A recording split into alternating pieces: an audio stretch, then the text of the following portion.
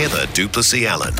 New safety cameras could crack down on the tailgaters, the drivers using cell phones and the drivers not wearing seatbelts. They'll also more accurately work out a vehicle's average speed. Now, Waka Kotahi Transport Agency has been working on this for a couple of years and they could be in place in just a few months' time. The AA's road safety spokesperson is Dylan Thompson. Afternoon, Dylan.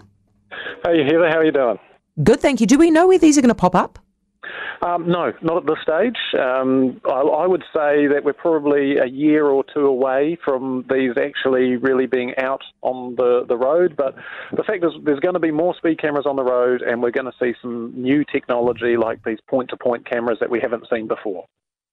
Dylan, I really like the point-to-point cameras, the fact that you can get pinged only if you are on average speeding rather than just getting you at a moment in time where you might have just made a mistake. What do you think?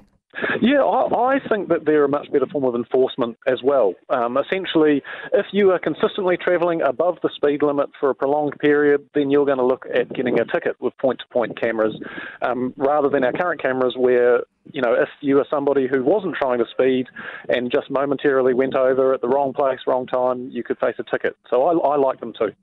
What about the getting it right into your car, seeing if you're on a cell phone, seeing if you're wearing a seatbelt? That feels to me like that's going to be something that it's going to be really open to a challenge.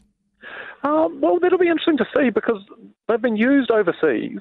And I mean, one thing I know is with cell phones in particular, people do not like seeing other people out on the roads using their phones. We all know that it's really common practice.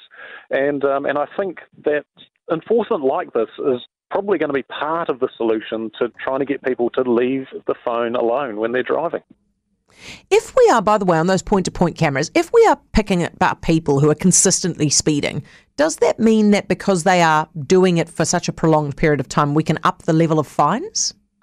Now, that's something that I haven't actually thought about for this point. The government has a review planned for traffic fines and penalties later this year, all going well. So that might be an interesting thing to look at, really, whether that could be seen as a harsher offence than a standard camera.